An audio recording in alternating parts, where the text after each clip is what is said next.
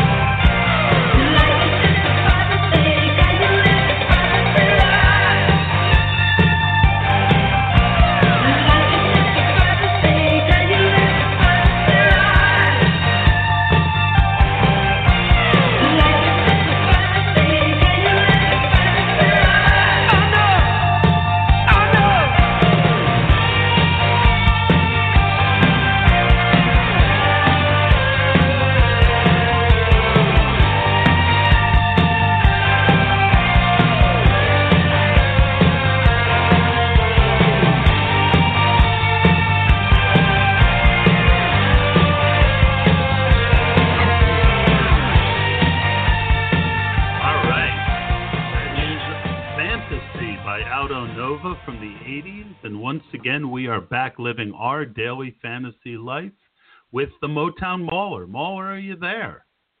Yeah, I'm here. How are you doing today, Todd? I'm doing pretty good. I'm actually doing okay in my one. I did a $1 FanDuel lineup today for the early slate, and I picked Price, and looks like Valbuena just, who was my lowest price guy, just got 9 points, so that's not too bad. I don't have any of the big guys on offense so far, but I still have my whole Mets stack to go with Duda, Granderson, Conforto, and Cespedes, and I got 78 points already. Yeah, the scoring on there, I'm not accustomed to now with the changes, but I saw a pitcher get 60 the other day where he only had 25 on DraftKings, so getting a little crazy. It used to be lower scoring on FanDuel, but now it's a bit higher. Yeah, that's one of the questions I actually have. So we'll get to that. So what we're going to do is we're going to do a little bit of an interview with the Mauler today. We weren't planning on doing a lineup, our normal lineup, but now we are going to do a live lineup as well at the end of the show. So it's going to be jam-packed. We've got an hour scheduled, so we should be able to get everything. And the Mauler, for those who don't know him, you can follow him on Twitter at Motown Mauler, and he's got some other way you can get him too, J Bach or, whatever. I'm Todd from PA, TOD, FROM, PA, Todd with 1D, and you can find me on Twitter. If you say hello and tell me you heard the podcast, I will absolutely follow you back and put up with any crap you want to throw my way. So, Mauler, you are kind of a dominator when it comes to Major League Baseball, and so I thought it would be really great for those who have listened to us in football and basketball to kind of pick your brain a little bit on your Major League Baseball, the way you kind of go about coming to your conclusions each day. So what's an average day for the Mauler when there's baseball like? Well, the average day is a little different than yesterday. I know we talked a little yesterday, and I almost had a panic attack with the 3 postponements and the news coming out late for Boston, Cleveland, because I had about 100 lineups that I had to go switch because of the postponements, and it got a little hectic because I'm not one of those guys that uses computers or scripts or anything like that. I do all my lineups by hand, and it got a little hectic about 2:15 yesterday when the Boston-Cleveland game got postponed, and I had to go in and make switches to 100 different teams. Yeah, that would have drove me a little crazy, and I screwed up our one lineup by I got everyone out of that game except Price, which was a pretty, probably the main one we needed, and that lineup had ended up doing pretty well. It's a shame we might have cashed if we had if I had made that change. Well, and it's too bad that we couldn't have Price's points from today in that lineup. But no, the average day, I get up in the morning and do my daily chores and errands, and then I sit down and I take a look at the slate for today. I always look for pitchers and hitters in good situations, whereas we're looking at pitchers and hitters parks. We're looking at matchups. Is there anything that really sticks out or stands out, when I'm going through the matchups at first glance? Is anybody on a pitch count, anything like that? So that's just kind of the first, I guess you say, line of defense that I go through when studying. Gotcha. And what stats, so most people seem to start with pitchers and then work to hitters. What's your philosophy on pitchers? Do you kind of look at them first? And what criteria do you tend to use to say, all right, that's the pitcher that I'm really going to focus on? Well, it all depends on the slate and the pitchers that are available. If it's a slate where there's two pitchers I think that'll dominate, I'll just kind of stick with those guys and put them in most of my lineups. But if it's like today where I'm looking at there's a lot of different pitchers to choose from, nobody really stands out over the other, I'll kind of make my lineups first, my hitters first, and then I'll have a group of pitchers that I'm comfortable with, and then I'll pair them with the pricing of the money that I have left. Well, that makes a tremendous amount of sense. And, I think that's a very good way to do it, because I think any time in life where you say, this is the way that I do it, I absolutely pick my pitchers first. If there's no one that jumps out at you with pitchers, it's more important to get the hitters who jump out at you and then fill in. So I think that's pretty good. So once you do that, do you focus kind of on a cash versus GBP, or what are kind of your next thoughts as it relates to building lineups? Well, I'm mostly a GPP player, but that's something that our listeners and the players out there have to figure out what their focus is on. If their focus is on playing cash games, then they're looking for the safer type plays, the pitchers with solid floors, but also, good ceilings. For me personally, since I'm a GPP player, I'm looking for the biggest upside on most of my lineups. I will put in one cash game, maybe two cash game lineups an evening, but I'm in baseball. I'm pretty comfortable with the lineups I put in each day. That's why you'll see me put in anywhere between 50 and 100 lineups each day. Yep, that's interesting. Do you have a favorite site? Let's say you're going to play 100 lineups in a day. Give us the breakdown on how many lineups would be on each site on an average. Well, I usually only play multiple lineups on DraftKings just for the simple fact that they have late swap. I can go in and make changes if I see fit.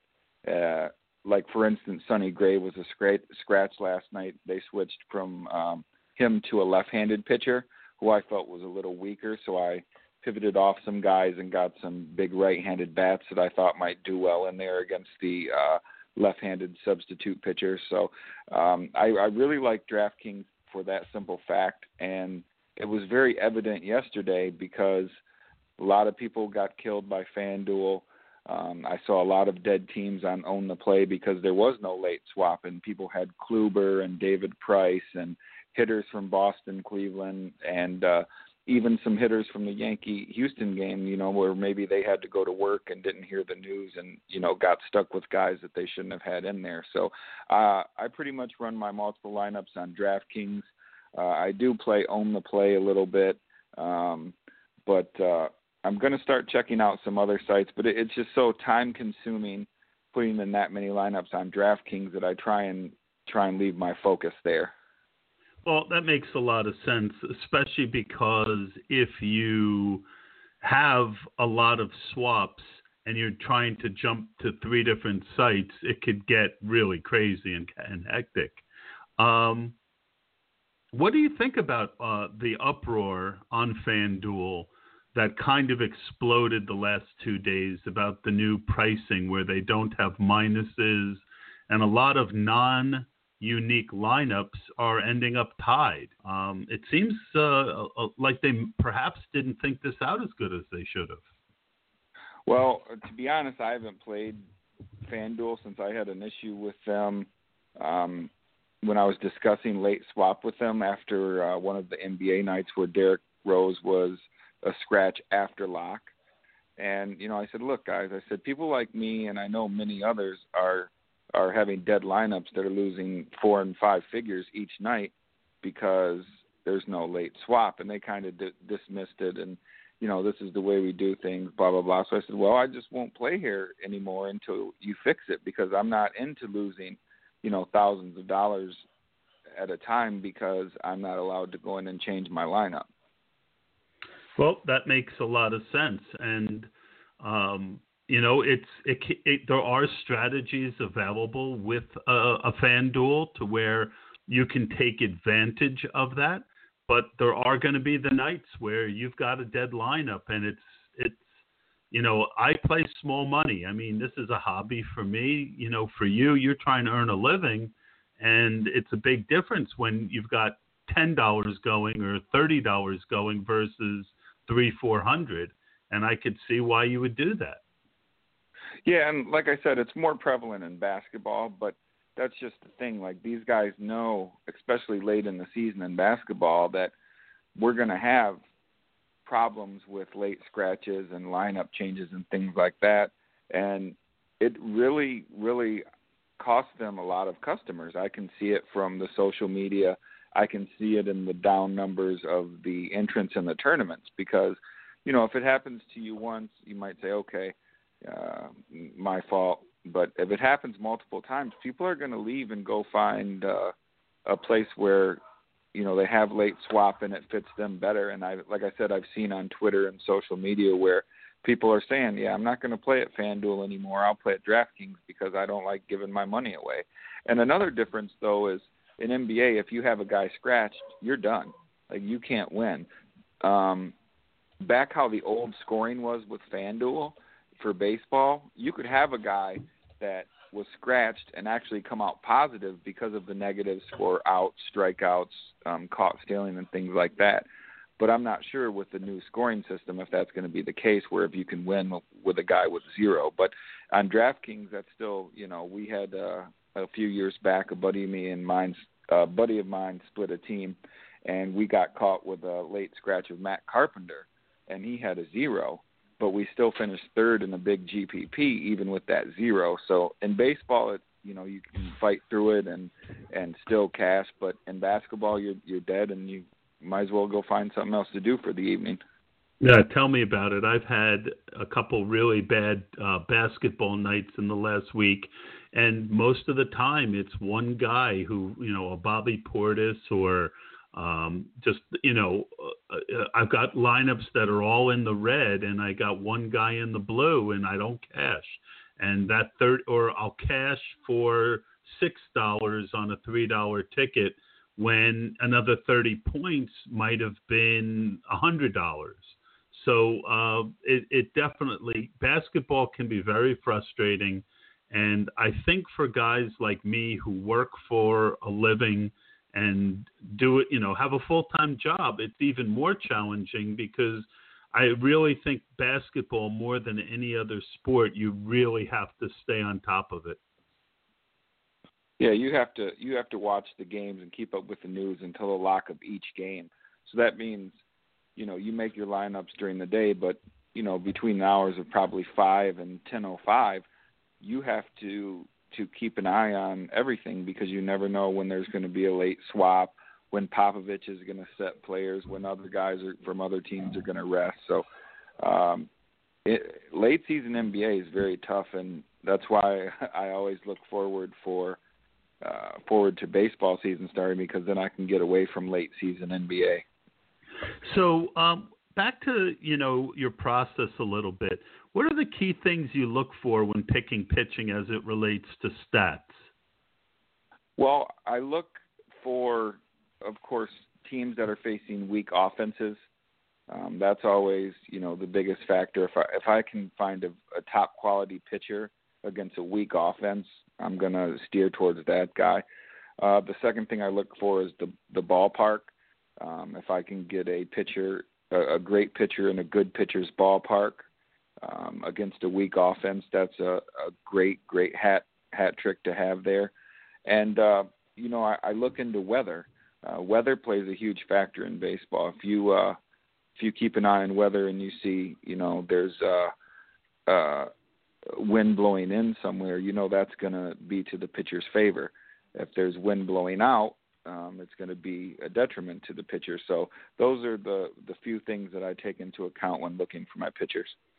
Gotcha. So it's not necessarily a stat-based system where you're sitting there saying, here's the Sierra of this guy or K percentage of this guy, or do you also look at those things? Well, you take those into consideration when, looking at the matchup. For instance, when I went over the pitching today, there was nobody that really stuck out to me that can go out and dominate a game and get 10 to 15 strikeouts. There's some guys in there that, have done it, will do it again, but, there wasn't a Kershaw that stuck out to me today. Like looking at the slate yesterday, you look at Kershaw against the Padres in a pitcher's ballpark, that was, a must play. Just kind of like Baumgartner was, but the results weren't there for Mad Bum, but he was facing one of the weakest offenses in baseball. Although Milwaukee is a hitter's park, you still felt comfortable at his price point to play him. And similar with Max Scherzer. Now, I know he was the highest priced guy on the early slate with the one with Kershaw not on it, but he was playing a Braves team that has a lot of youngsters. Looked like they could strike out a lot.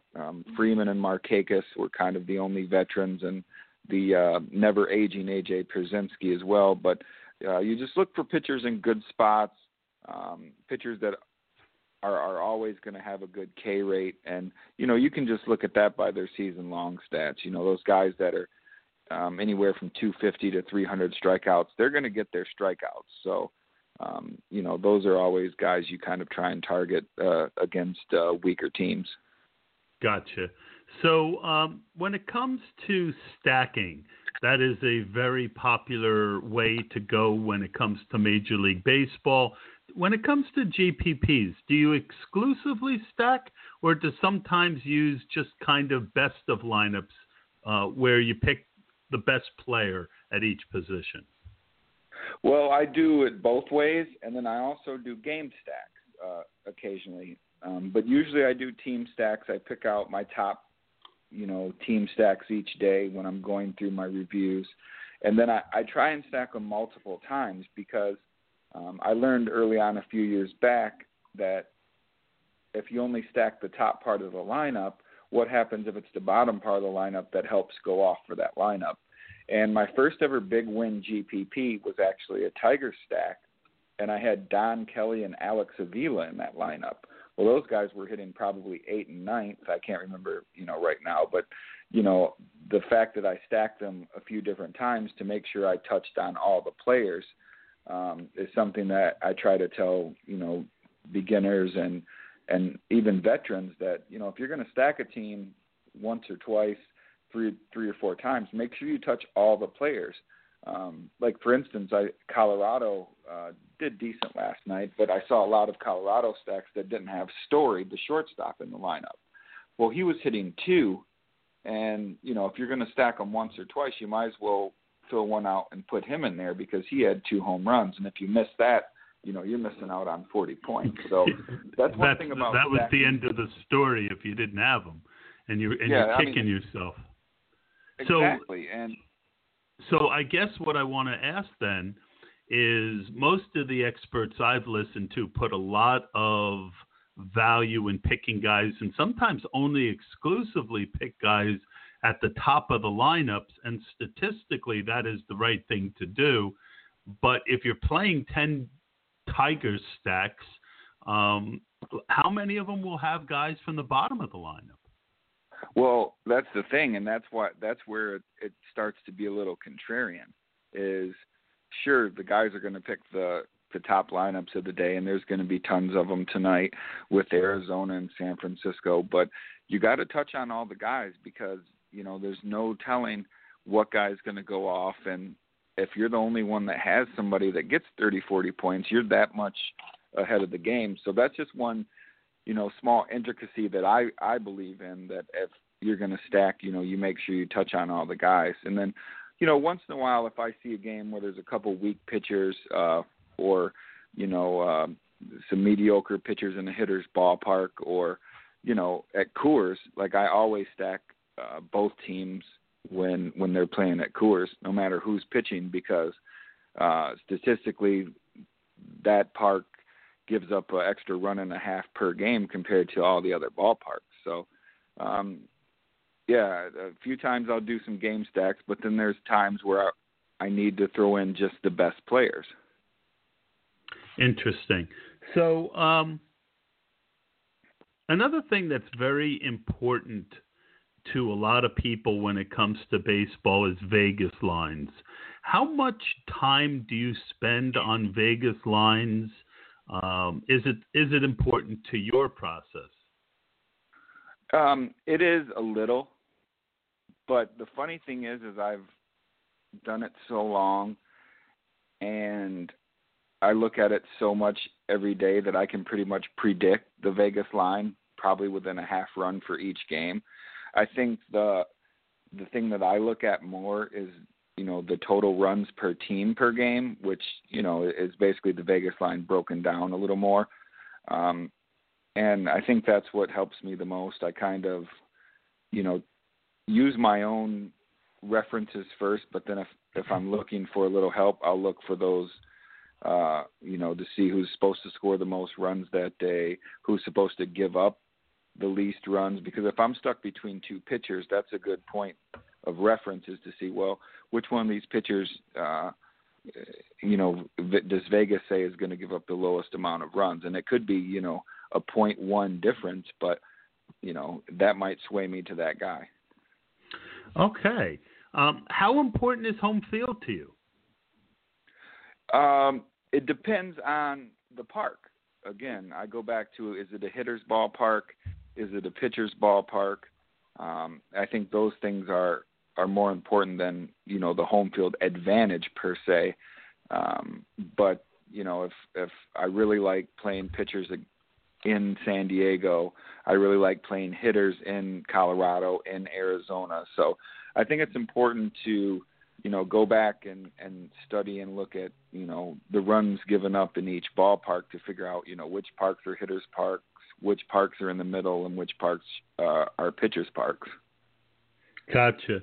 So you've already mentioned a little bit about being contrarian in baseball, and you've given us a tremendous example of how you are contrarian.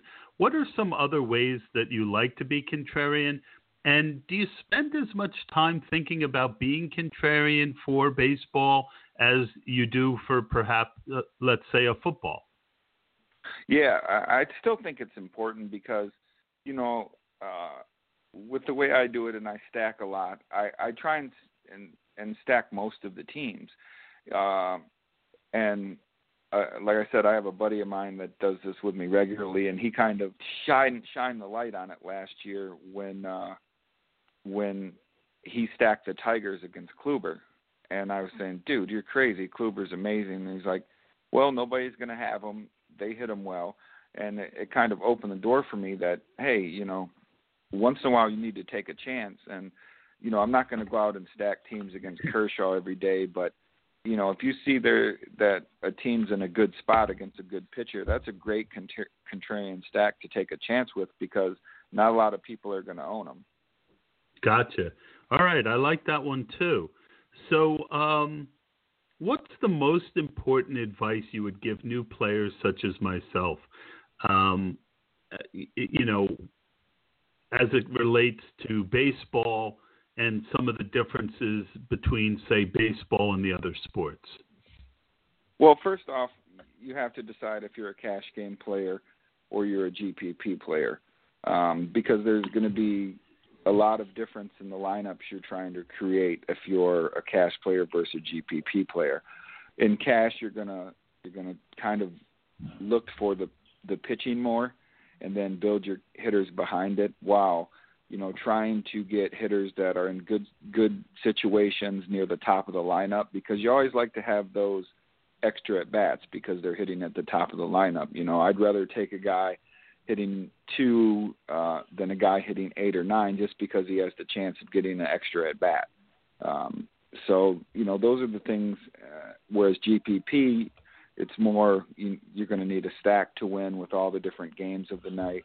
You're going to have to really, really focus on hitters that are going to get a lot of points, that are in good situations, and then just kind of fill your pitchers in the same way, that are in good spots, that have high ceilings. All right. So if you only had an hour or two a day to get ready for baseball, what do you think are the things that you would most look at and say, wow, you can be comfortable? Because that's one of the biggest issues I face, is that I only have an hour or two a day to get ready. I would first look at and see what offenses I think are in good positions that day. 5 minutes into my research today, I thought that San Francisco was in another good spot again, and that Arizona is in another good spot again. So, those are some offensive guys that I'm going to look at. And then you switch over and do the same for the pitching. What are some pitchers that are in good spots against weak offenses?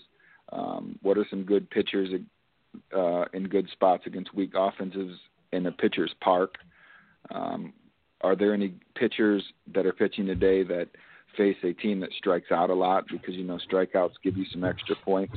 And that's one thing I failed to mention earlier is do your research. Find out what teams strike out a lot. Find out what teams put the ball in play. And, the huge debate in the daily fantasy baseball world is, does batter versus pitcher stats really exist? And I'm one of the guys that say, absolutely, but only to an extent. Verlander isn't the same pitcher he was 5 years ago, so I don't really take into account past performances against him. But in the same breath, 2 or 3 years ago, when Verlander was facing Kansas City, Billy Butler was in my lineup every night because Billy Butler absolutely owned Justin Verlander. So in that aspect, I think it's helpful, but you have to be smart about it. I think it's more of looking for matchups. Like there's right-handed guys that kill lefties, so you have to know that, and vice versa. There's left-handed guys that kill righties. So just looking for those intricacies. You can do that in a short period of time. Awesome. That's great. So that pretty much wraps up my questions for you. This was kind of an intro into the mind of the Mauler, and we took up about half the time. So let's do that thing that we like to do, which is the build a lineup. I'm ready. I actually have it up on the 27th if you want to do it on my account today. I already paid and I got it. So good. If you don't mind. No, it'd be easier with yours anyway, because I would have to sort through 50, 60 of my lineups to find our one. So yeah, that would kind of suck for me. All right, so let's talk pitcher. Throw out a couple names, and again, we're going to lean heavily towards your thoughts. But I'll interject like I normally do, and let's see if I can have some little bit of flavor on the lineup. I think I've come up with a few things. So, what pitchers have you been focusing on mostly today? Well, I do not love any pitcher today. So if I'm going to go out on a limb, I like Aaron Sanchez as a value. I like Michael Wacha in the middle of the pack for the simple fact that he is playing against Pittsburgh in a pitcher's ballpark. I don't like the fact that he's playing against a Pittsburgh offense, but they do strike out, in the middle of the pack. Scott Kazmir is interesting to me. He doesn't strike out a lot of people, but San Diego is atrocious. I mean, they gave up 15 runs to the Dodgers last night and got shut out 15-0. It is a pitcher's ballpark. Kazmir is somebody that they haven't seen a whole lot of because he's, been mostly in the American League for his career. I mean, I know he spent some time in St. Louis, but I really like him in that spot against San Diego. And I guess my kind of sneaky sleeper play is Jose Quintana. Oakland is probably one of the best pitchers' ballparks there is because their foul territory is about as big as a football field. I mean, I swear I see guys lose 2 to 3 at-bats a game because their foul territory is so large. So he's another guy that I like up top. All right. So a couple guys that I'm going to throw out at you. The first one is Johnny, is it Cueto? Okay. Cueto. Yep. He's making his first start for San Francisco against Milwaukee. We know how bad they are. He's a good pitcher, and I think he goes a little bit under the radar. His strikeout rate is good. His strikeouts per at bat for the team he's playing is very high, and their WOBA is only 223. Milwaukee tonight, so he was a guy that I liked. Another guy was Justin Verlander. He might not be what he was, but at 8,700 in a game at Miami, that's a pitcher's ballpark, isn't it? Well, yeah, and you also get the fact that Verlander should get some extra strikeouts tonight because he has to face the pitcher a few times. And I always like that. You think about the National League and the difference between the pitchers between them and the American League is, they get to face the pitcher a few times. And if the pitcher isn't in a position to bunt, there's a pretty good chance that, they could get a strikeout. And the guy that Verlander is facing tonight is an American League guy that hasn't hit, and I can't tell you when because he came over, I think, from Japan. And, he's not a hitter. He played for Baltimore last year. So, his only at bats came in interleague play as well. And speaking on Cueto, Milwaukee's offense is pretty bad. They got a few runs off Baumgartner yesterday, but you're absolutely right. He's in a good spot. And then I got one more sneaky guy, and God help me to try and say this, Hisashi Iwakuma. Yep, you got it. Yeah, he is, in looking at the Fantasy Lab stats, he's got one of the best whips. He's got a good, not great strikeout. And the team that he's playing against is pretty good, and he's on the road. But he's my sneaky guy. And just going down the names that we mentioned, and you mentioned wind direction earlier. Cueto, there is no wind. There's no note here. Kazmir, it's to the right. Verlander, the wind is in, which is a good thing. Michael Wacha, the wind is out, which is a bad thing. Iwakuma to the right, from the right. And I think, did I get everyone that? Oh, Aaron Sanchez, there's no wind. So, Mauler, we've talked it over. I'm going to let you at least pick the one pitcher. We could always come back based on salary to the second one. Who's the guy or guys, if you after talking it over, that you really like out of the list we gave? Well, I think let's go with Verlander to start with. The only guys for Miami that really scare me are D. Gordon and Giancarlo Stanton. What scares me is D. Gordon getting on base because he can wreak havoc. But Verlander has probably one of the, if not the best pickoff move in the game. James McCann is one of the best defensive catchers in the game at a young age. So with the wind blowing in Miami, chance for a few extra strikeouts, and me being a Tigers fan on opening day, I think we go with Verlander. All right, and nobody else really jumped off at you? Well, like I said, I really like the spot Scott Kazmier's in. The only thing is he doesn't strike out a lot of people, and I worry about him going deep into games. But you mentioning the wind blowing out in Pittsburgh takes me off him because Pittsburgh has a really solid lineup. I think Cueto's going to be pumped to make his Giants debut. He's a National League pitcher. He did go over to the Royals last year and win a World Series, but he's more comfortable in the National League. And I think with a few extra strikeout opportunities against the pitcher and Milwaukee being a very weak offensive team, I think we're set up good with Cueto, if you don't mind. No, I don't mind at all. Honored that you would pick two of my suggestions and kind of reinforce my thinking since I'm still very, very new and raw at this. And the other thing I really like about Cueto is the fact that if you're telling me that San Francisco is one of the best two teams to kind of target for offense, well, that gives him that much more ability to pick up those 3 points for a victory. It's not as dominant a thing as it would be on FanDuel, but I do think that it is pretty good to have a guy like that in your lineup when he has a good chance of winning. So we've never done this before, Mauler, so I kind of want to take your lead on this.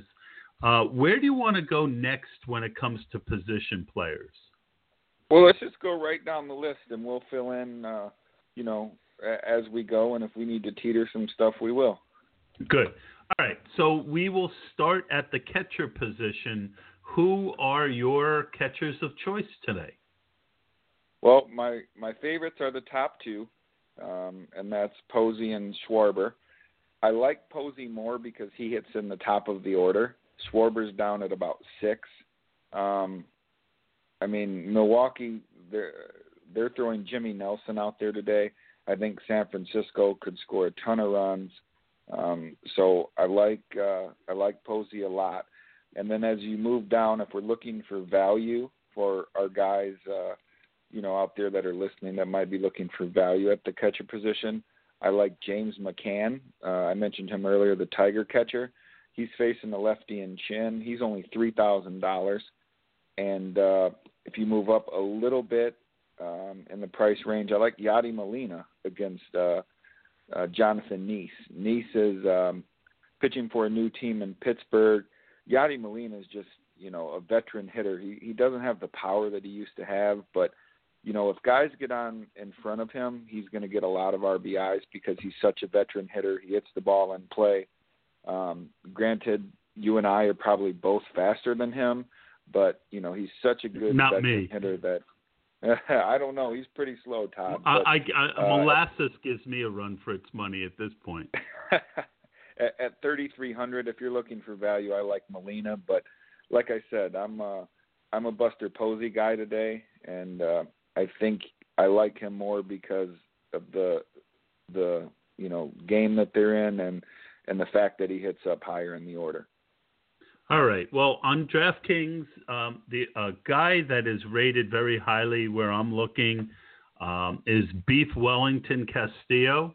He's batting 5th, and Posey is very high up there. I don't have Posey in any of my lineups so far, so I kind of like the idea of going Posey. But I would like to get your thoughts on Beef Wellington. Oh, man, I'm glad you mentioned it because I missed him because I'm looking at the check marks right now, and he doesn't have a check mark yet. So the Arizona lineup's out somewhere else, but not obviously on our DraftKings site. I love Wellington Castillo. He hits behind one of the best hitters in the game in Paul Goldschmidt. He hit 4th last night. He's in a great spot against Colorado. So I'm grateful and thankful that you mentioned him so that we didn't miss him for our listeners. That is probably, the second or third catcher I would recommend behind Posey and Schwarber today. All right. Well, Posey's 4,600. Wellington's 3,100. Who do we want, Mauler? Well, we can put Wellington in there for now, and if we have extra money, we'll come back. But I'm glad you saw that and picked him out because he's in a great spot. Awesome. Well, again, why is he not showing up on my? Oh, there he is. Probably because I looked for the word beef and he didn't come up. All right, so we're off to first base, and you mentioned Paul Goldschmidt. He was kind of the guy that I've really been interested in today. There's one other guy, Miguel Cabrera, that interested me, and then. And the reason is, I think, because Goldschmidt let so many people down with his 0-for-5 last night. I think that he might end up with a little bit lower ownership than he probably deserves. And I'm going to let you take it from here. Yeah, I love both of those guys. Those are number 1 and 2 on my list. Cabrera kills left-handed pitching. Well, I mean, Cabrera kills anyone. He's just a consummate professional. He looks healthier this year, than he did at the beginning of last year. And I don't need to look at the stats, but I'm pretty positive he's killed Chin throughout his career when Chin was with Baltimore. So I like him and Goldschmidt probably equally.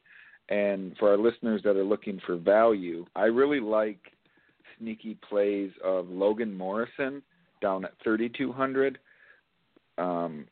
He's facing Aaron Sanchez, who's, a younger guy, little erratic. Morrison has been hitting in the 2-hole, so he's a sneaky play if you are looking to spin down. And, one guy that I would say if you're looking to spin up at all other positions, Dae-Ho Lee for Seattle facing Martin Perez is only $2,000. When you can find a guy that's $2,000, if he scores any points for you, you're in a very good situation. So he's at the minimum price on DraftKings. He's facing Perez in a decent hitter's ballpark in Texas. So, if you want to pump play at first base, Dae-Ho Lee is the place to go down there at 2,000. Yeah, I think my wife might object to me going with a hoe. So I like the idea of sticking Morrison in there. Do you mind if we stick him in for now? No, stick him in for now, and then if we have the money, we'll come back up to Goldie or Miggy. All right, because I'm sure there are going to be other positions with less quality choices lower in the whole thing. And speaking of which, we're at second base, and why don't you tell us who you got there? Well, we talked about San Francisco and Arizona as our leading stacks. Joe Panik is up here. He hit a home run yesterday. I don't mind playing him again. I really like Ian Kinsler against Chin. Kinsler was hot, blazing hot at the end of last year. He's going to hit at the top of a Tiger order who's going to score a lot of runs this year, and I could see them scoring a lot of runs tonight. I like Logan Forsythe down at 3,500 against Sanchez. Sanchez is one of the pitchers that, could be great tonight or he could be awful. And, as I'm moving down, there's not really much else that I like as far as value. Ryan Goins is down at 2,500, but he's going to hit at the bottom of the lineup. So I think those are the few guys that I like. I can't see anybody else. Maybe Chase Utley again, but, James Shield is pretty tough, and Utley's price went up $500 overnight after his 19-point performance last night. All right, so my thought is that we punt this position right now. I like the idea that you mentioned of Kinsler, but if we go Kinsler, then I want to go Cabrera. Aren't they on the same team? I hope I just didn't humiliate myself. And the same thing, if we go with Posey, then I would want Panik. I'm also had Forsythe on my list, so The only other guy that I was thinking of, he had a good game yesterday and a good price, but we're not going to pick him because we've got Johnny Cueto going, is Scooter Gennett. So why don't we go on to third base? We've got a few really good choices at second base we can come back to. I agree. I'm going to throw out, the guy that I kind of, you know what? I'm not going to do it. Why don't you go? Third base is a tough position today. The guys that I like aren't in the best spots. I mean, like we talked about with Miggy Cabrera, Josh Donaldson can hit anyone. So I like Josh Donaldson. Same with Nolan Arenado. He's familiar with Shelby Miller. We don't know which Shelby Miller we're going to get, if it's the Shelby Miller from the first quarter of the season last year or the bad Shelby Miller from the end of the season last year. But, we call Arizona Coors South, great hitters ballpark. And, so I like either one of those top guys. I like Chris Bryant down at 4,300. And I like Matt Duffy again. Matt Duffy had a good day at the plate yesterday for San Francisco, and they're facing Jimmy Nelson in the hitter's ballpark in Milwaukee. So I like Matt Duffy as well. Yeah, I feel like moving on, and for now, and because Arenado, what I like about him is he's a righty facing a righty, so I think that but his ISO difference is pretty high, one of the highest on the whole slate for third baseman. So I like that one. So let's move over to shortstop. We've got the only other name I'll throw out there is Corey Seager. He comes up very, very high on the stats that I'm looking at. He's a lefty against James Shields. He's got good power, it seems like. So I'll throw Corey Seager into the mix. What are your thoughts on him?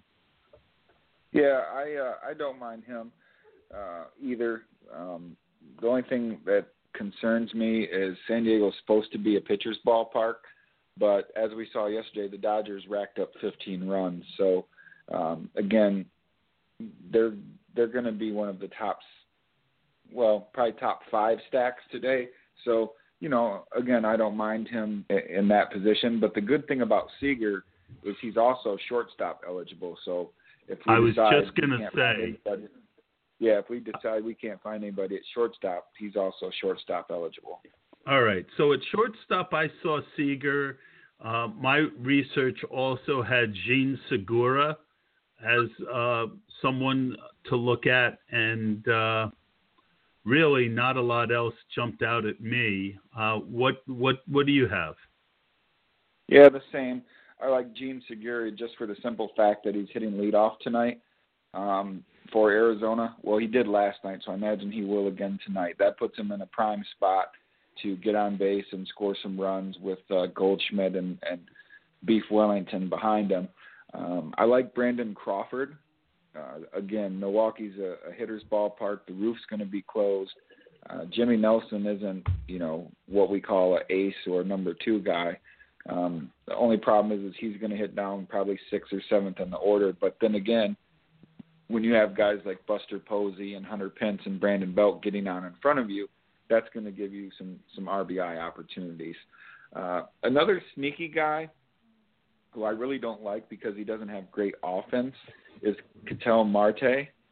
But, since he hits at the top 2 of the order, he could be a sneaky play. Yeah, he comes up high in the research as well. So we'll go over to the outfield, and I'm sure we'll be able to agree on some people there. I'm just going to throw out names because we're getting to about 12 minutes left. David Peralta, Charlie Blackmon, Corey Dickerson, Carlos Gonzalez, Denard Span. Those are the guys really on the top. Are there any of those that you just say are a plug-and-play? And if not, do you have any plug-and-play guys in the outfield that you just want in almost every lineup? Well, my guy that I really like tonight is Nelson Cruz. he's facing a lefty, and he just absolutely annihilates left-handed pitching. He's familiar with Texas Stadium as he played there before he went to Seattle. So he's a guy I really like. And then, as you mentioned, I like those guys that you mentioned as well. I like Span because he's going to get on base, and he actually hit a home run yesterday, which, he doesn't have a lot of power, but if he's displaying power this early in the season and hitting one in an order that's going to score a lot of runs, I really like him. And I really love Carlos Gonzalez as well. He hit 27 home runs in the second half of the season last year. And I know he plays at Coors, but you don't play all of your games at Coors. So I really like Carlos Gonzalez and Charlie Blackmon as well. All right. So if I put in Carlos Gonzalez, Nolan Arenado, and Nelson Cruz, that leaves 3,800 left for second base, shortstop, and outfield. Do you like that, or do you want to go pull some of those guys out and maybe not go with a Colorado stack? No, I don't mind that. I think that's a good partially contrarian stack too, because as we mentioned, San Francisco and Arizona are going to be the top stacks. Let's see what we can plug in with those guys. All right, so second base, Panic is let's do it by team. Panic's 4,000. Let's see. Shortstop for the Giants is who? Brandon Crawford. Crawford is 4,000, so that's 8. That would leave us 3-4 in the outfield. 3-4. It's probably doable if we look down for value at the bottom. Socrates Brito. Is Brito? No, okay.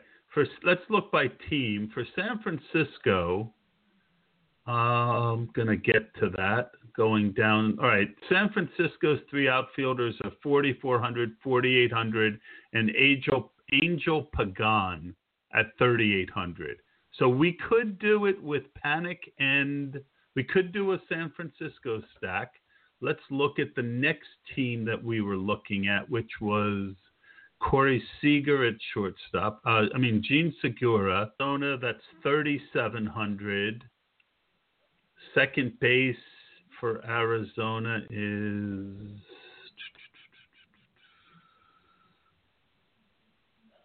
Let's see. You know what I like, Todd? What? Go ahead. I like throwing Trevor Story in at shortstop again.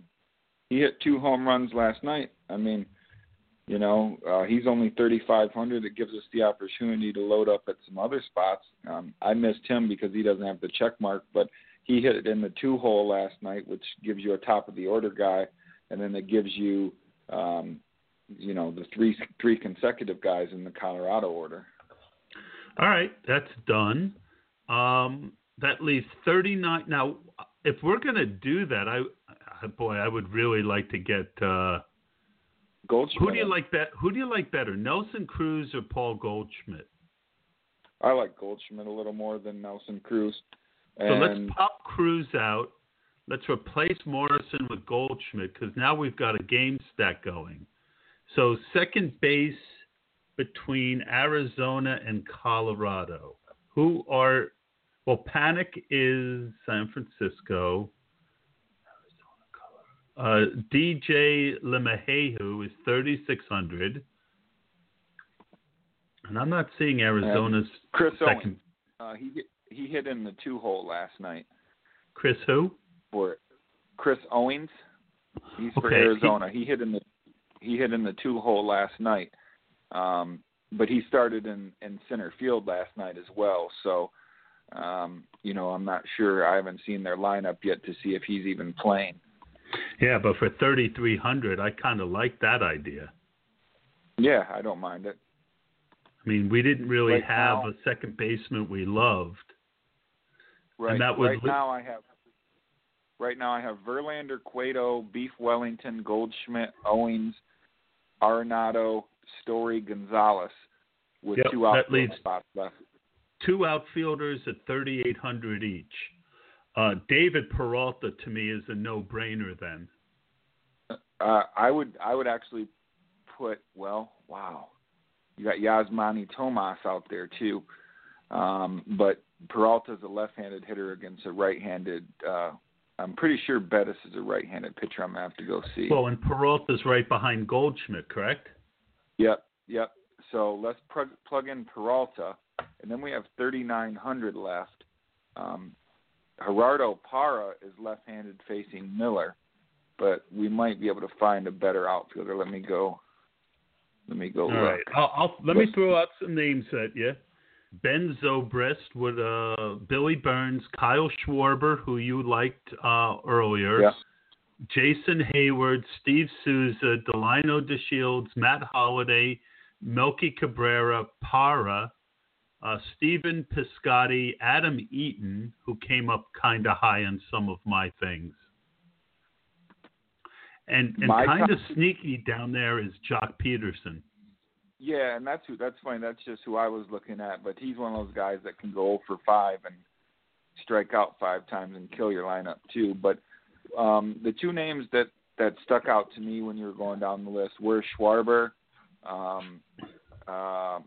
Gerardo Parra, and then I guess Jason Hayward a little bit. But I'm really leaning towards Schwarber or Parra. Both hit in the 6 hole. Parra's in a better hitter's park.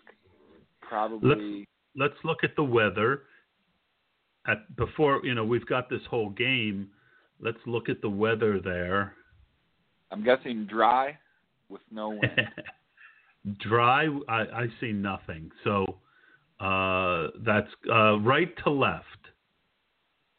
0.14 humidity. No precipitation. And Parra started hot last night. He had 3 doubles. He was 3 for 5 with 3 doubles and a stolen base last night. Like I said, Shelby Miller is a good pitcher, but are we going to see, like I said, the Shelby Miller that started off 6-0 last year in the first quarter, or the guy that struggled down the stretch? And I really like that Colorado lineup. I think that Gerardo Parra, if it was in a vacuum, I might like Schwarber more because he could really ding. But we're already in for a penny. We might as well go for a pound, I'm thinking, with Colorado. Yep. All right. So to our loyal listeners, we have 3 minutes left. That worked out well.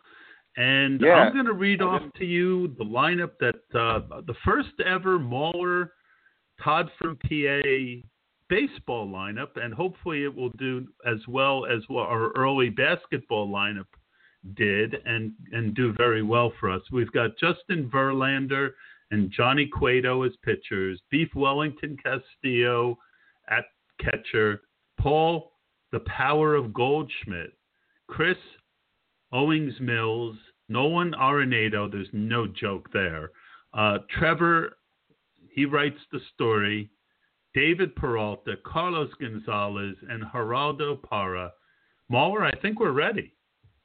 Yeah, and it's funny how that came together as a game stack without us even, really focusing on that idea. So that's pretty cool. And hopefully they score, about 20 runs, an 11-9 or 11-10 game. That would be outstanding. It really would. And anytime we win money, we're happy. Being better is good. But let's see. Cueto, they don't like the umpire as much. 3 strong value plays. Walker, Kazmir, Verlander. Verlander, we had a touch behind. All right. Well, I think we did pretty good. Thank you, Mauler. Always a pleasure. It was great getting some of your thoughts, and hopefully we'll take it down. Let's see. What song do I want to take us out with? Hopefully this song. All right, Mauler, take care. Thank you. Great show today. I always appreciate you having me on, and I can't be more excited for opening night for my Tigers. So I'm rooting for the Tigers, but I'll root for Arizona and Colorado a little more. All right. Take care, Mauler. You too.